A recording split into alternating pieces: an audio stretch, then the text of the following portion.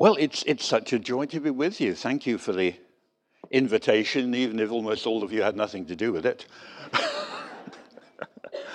And greetings from our little church in Gosberton. No, we'd never heard of it either till we got invited there. It's just near to Spalding.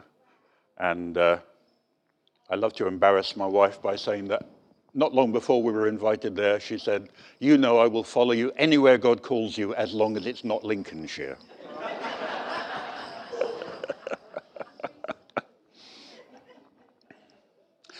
Well, we've been reminded in prayer, of course, that I've been asked to preach about these amazing words at the beginning of the Gospel of John.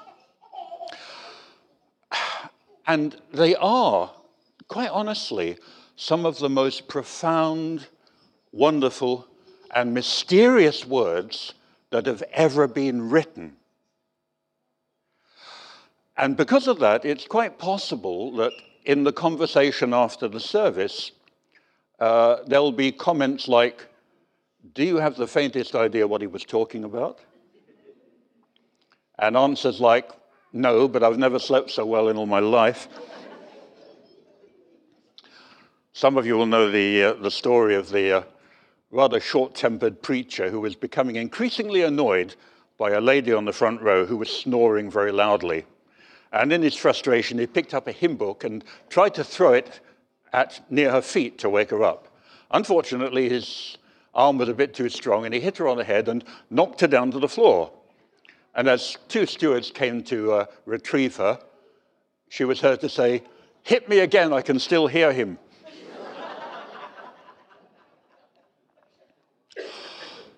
Now, many of you will have noticed that each of the four Gospels begins at a different point in time. Mark's Gospel is the Gospel of action. It launches straight into the ministry of John the Baptist and within a few verses into the ministry of Jesus himself. Luke, wonderfully and beautifully, begins with a reminder that he's done a lot of research to get the facts right, and then goes into an account of the preparation for and the events surrounding the birth of our Lord Jesus. And is in such detail that it's clear to me that he's telling us what he's heard from Mary herself. And I love the idea of Luke sitting down with perhaps an aging Mary saying, "Look, love, would you like to fill us in on what really happened in those amazing days?" Matthew begins with a family tree, a genealogy, which doesn't make for exciting bedtime reading, but there's some amazing truths buried in it. Then he launches into the Christmas story, probably more from the point of view of Joseph. John goes back even further. In fact, he goes back as far as it is possible for anyone to go, because he goes back to the very dawn of time, the beginnings of the universe. And he says, "In the beginning was the Word." Now, obviously, even I wasn't around at that time. And it's veiled in mystery. And even today, scientists have different ideas of what may have happened to set our universe on its way. There was an astonishing genius who quite a long time ago said, "I think this is what happened. I think the universe began with a tiny little speck which expanded incredibly to fill the whole universe as we know it."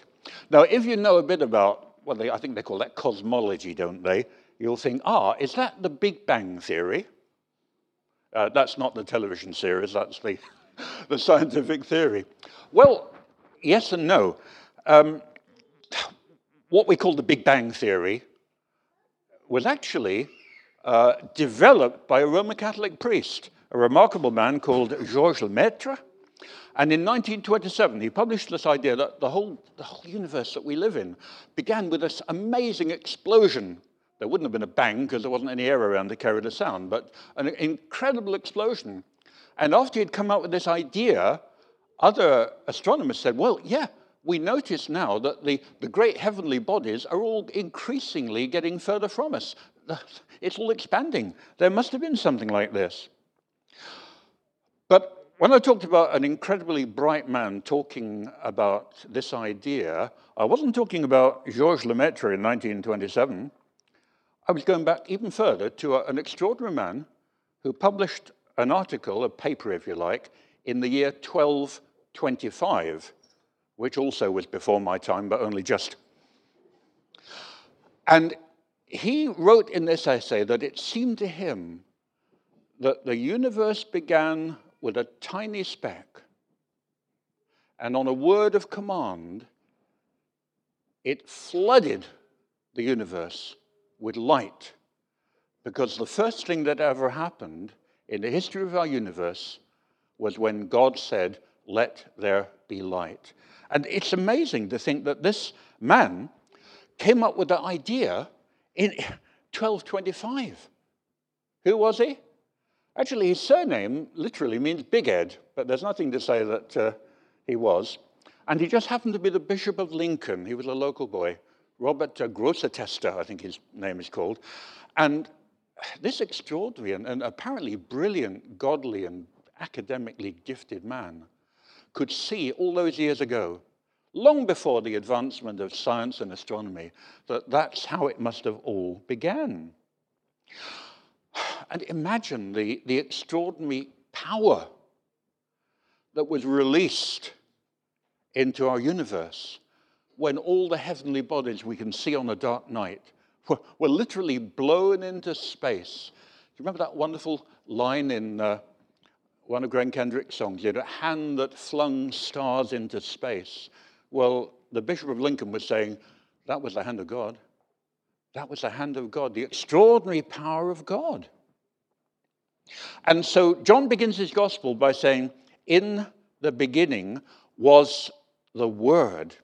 And a little later on he says, through him all things were made. Now, John is quite deliberately echoing the beginning of what we call the Old Testament, because the book of Genesis in the Hebrew Bible is literally called in the beginning. It's the beginning of everything. And John is saying, look, I can tell you something more about that amazing day when everything began. And what I've got to tell you is that it was released by a word of God, and the word of God flooded the universe with stars and constellations and galaxies and light. And I'm going to tell you about the word of God. By faith we understand, says the writer to the Hebrews, that the world was created by the power, by the word of God, so that what is seen was made out of stuff that isn't seen. And that's a pretty scientific statement from Bible days. And Paul's letter to the Colossians says, through Jesus, everything came into being. Now, what is John getting at when he says, in the beginning was the Word? Well, he's speaking from his knowledge of the Scriptures. He's speaking just a little bit from his knowledge of pagan thought at the time. There was a bunch of people called the Stoics, who weren't just famous for putting up with stuff. They were famous for developing an idea that all through the universe there's this amazing reason holding things together, and they called it Logos, the Word. But actually, he's really talking about the Jesus who he knew and whom he loves. And I like to imagine that John, when he was listening to what God was saying, was remembering his own experience of the incredible power of the words of Jesus. Because this was, by all accounts, a man who was one day minding his own business, doing his own trade in the family fishing business, And this extraordinary guy walked along the shores of the Sea of Galilee and first of all bumped into Peter and Andrew and said, "Wait, drop that lot, follow me." And then he came to James and John and said the same thing again. "Oi, follow me." Now, if that happened to you on a day at work, you'd be a little bit bemused, wouldn't you? And can you imagine the impact of the presence and the words of Jesus, that he was able to come up to people who were helping in the family business and say, "Leave that, follow me." Incredible. Can you remember how when Jesus began to teach publicly, people muttered to themselves, "What is this? This is a new teaching with authority." Can you remember that amazing story when Jesus was teaching people in a crowded house, probably about the same size as our chapel in Gosben, actually, which goes back to the 17th or the very early 18th century, an old-fashioned meeting house. We had to have our roof done a little while ago, and in this house, the folk listening to Jesus were aware of something going on up on the flat roof, and gradually the sunlight began to come through, and the hole got bigger and bigger, and all of a sudden there's a man being lowered down on a stretcher right before Jesus while bits of the roof are falling around him. And do you remember what happened? Jesus said to the man, "Son, your sins are forgiven." And inevitably, there were people in that audience who weren't happy about that, and they started muttering to themselves, "Well, what is this man saying? Only God can forgive sins, surely." And do you remember how Jesus responded? He said, "Let me ask you a question, folks. What's the easiest thing to say? Your sins are forgiven, or get up and walk?" Try answering that question. And he didn't wait for an answer. He said, "I'll tell you what. I said your sins are forgiven. Just so you know, I've got the authority to do that." Said to the man, "Hey, get up and walk." And the man got up and walked out. It was the power of the words of Jesus. Do you remember the time when the disciples were out in the boat crossing the Sea of Galilee, and one of the violent storms that sometimes erupt there hit them, and they were desperately afraid, and it takes a lot to make fishermen afraid of the sea, let alone an inland lake. And there was Jesus comfortably asleep, and they woke him up and said, "Hey, don't you worry about this, we're going to drown." And Jesus said, "Oh, okay." And he spoke to the wind and the waves. Now, the old version of the Bible used to say, he said, "Peace, be still." Now, literally, that's probably what he did say, but that's not really the way we would understand those words today. The scholars will tell you that what Jesus said is what you would say to a dog who just wouldn't stop barking. And some of you know exactly what that's like. Our dog used to always let us know when the postman was coming. And it took a while to stop him. So I don't know what you say to a dog that won't stop barking. I hope it's fairly polite.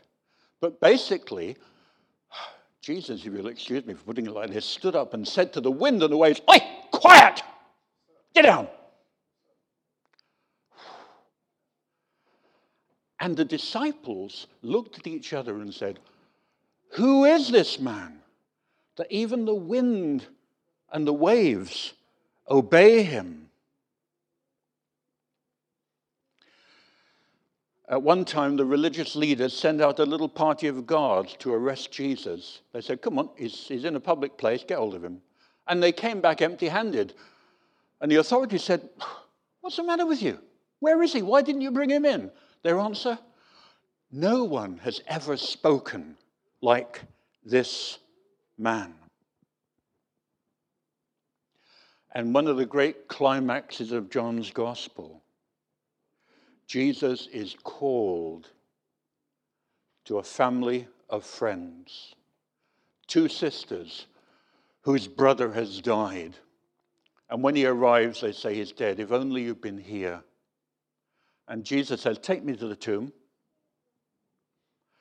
And if you grew up on the authorized version, you'll remember the rather lovely verse. They said, Lord, by this time he stinketh. Wonderful. But Jesus went to the tomb, nonetheless. And what did he do? He just spoke. Lazarus, come out! And out of the tomb came Lazarus, still wrapped in his grave clothes. No one ever spoke like this man. And so here is John saying, I'm beginning to understand what happened at the dawn of time. It was the word of God that we heard from the lips of Jesus that brought this whole incredible universe into being. And then he begins to talk about the mysteries of that. And of course, then finally, at the very end of John's gospel, doubting Thomas, skeptical Thomas, the one who said, I won't believe he's risen from the dead unless I actually can put my hands in his wounds.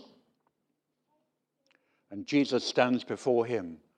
And Thomas said what no disciple had dared to say before, my Lord and my God. Now, when you talk about that, we are talking about mysteries. We're touching on the amazing mystery of what we call the Trinity. God the Father, God the Son, God the Holy Spirit. And there's no way that is ever going to be easy to understand. In ancient times, various theologians tried to put it in the form of creeds. And although, bless their hearts, they meant well, what they came up with is not just mind-boggling, it's bewildering. This is the Athanasian Creed from AD 500. Well, a little bit of it. It starts off with a bit of a warning. Whoever will be saved, before all things, it is necessary that he holds the Catholic faith, which faith except everyone do keep whole and undefiled. Without doubt he shall perish everlasting.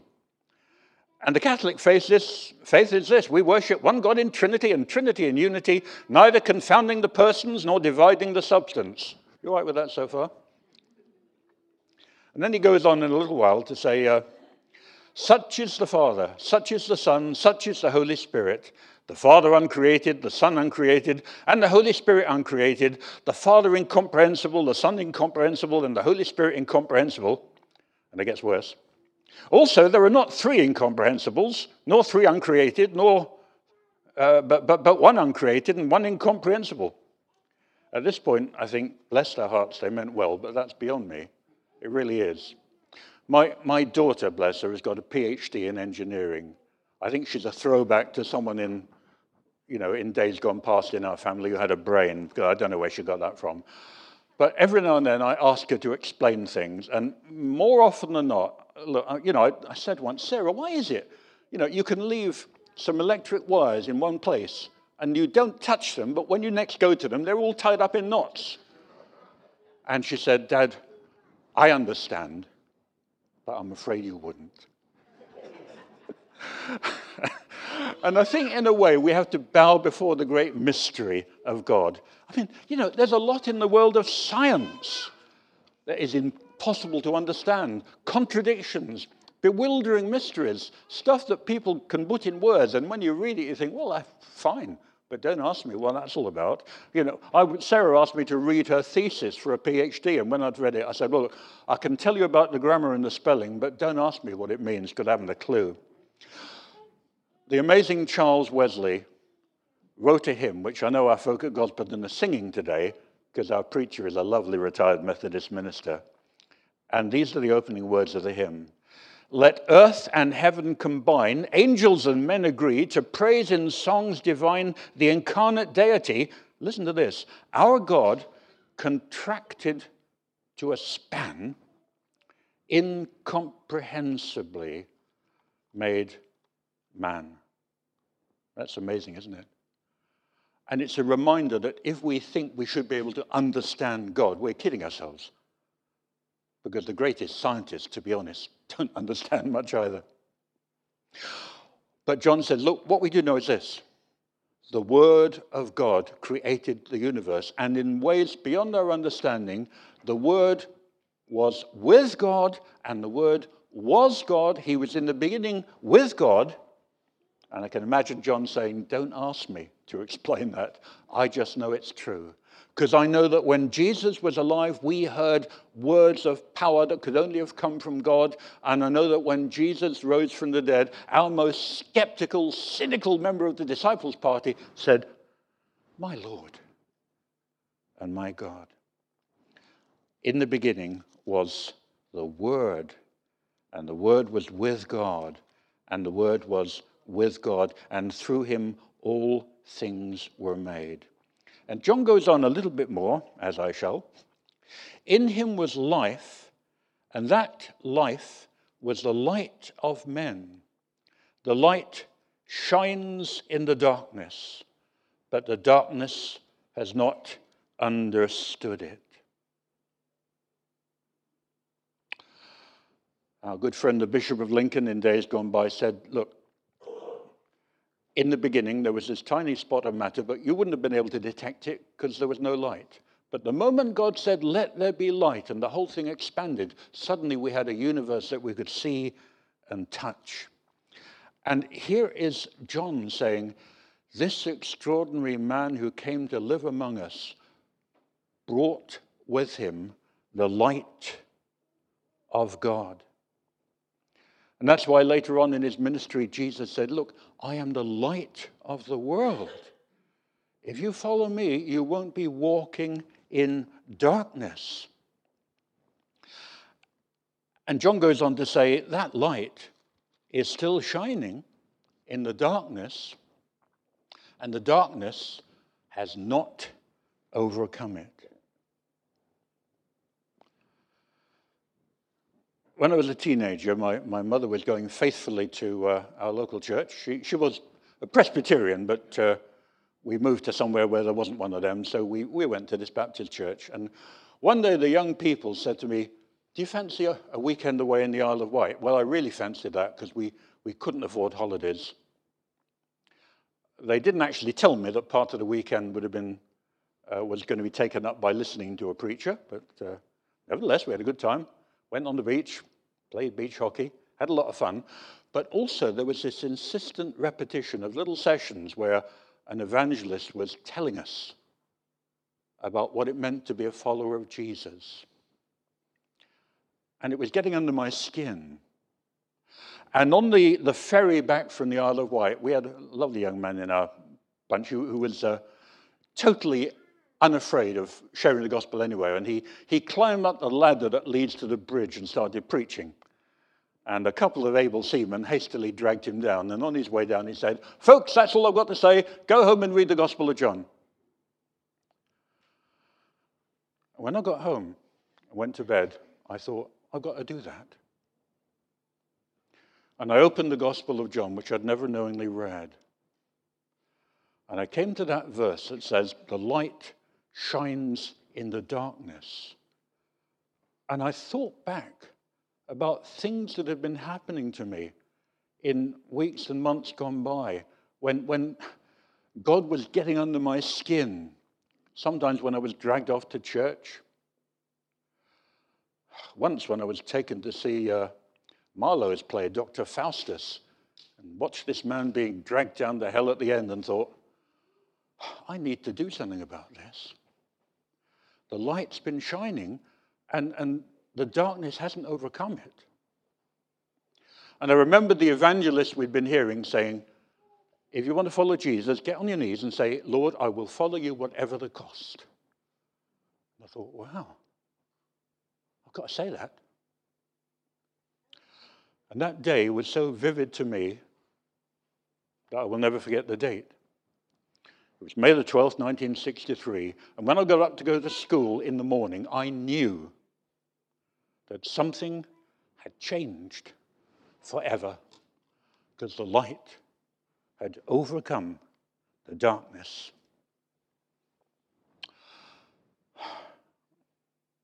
The Apostle Paul said, God has shone his light into our hearts in the face of Jesus. And John in his gospel just adds one little reminder. There was a man sent from God. His name was John. Notice carefully, he said, he wasn't the light, but he came to bear witness to the light. And that's where, as I close, I want to remind you, this is where it comes back to you and me. We're not the light. Thank goodness, because I wouldn't have made a very good job of it. But the God who has shone his light into our hearts is the God who appointed John to be a witness, to go on sharing that light. And I just want to appeal to you as I appeal to myself in this Christmas season. We who understand this amazing mystery, the Word in the beginning, bringing everything to life. The Word, as you'll be hearing before the end of Advent, who came embodied in human flesh. The Word who gave his life for us, calls us to understand that that miracle of light means that we can be part of a miracle of light, sharing God's light to our neighbors, to our family, to our friends. You said, Jesus, are the light of the world. God give us grace to be just that. Let me pray together. Lord, we stand before great, wonderful mysteries, and we do not pretend to understand it all. But we thank you that your light has shone into the darkness of our world and has shone into the darkness of our hearts. And we pray that in this Christmas season, with everything else that goes on, we may shine as your lights in the world. In Jesus' name, amen.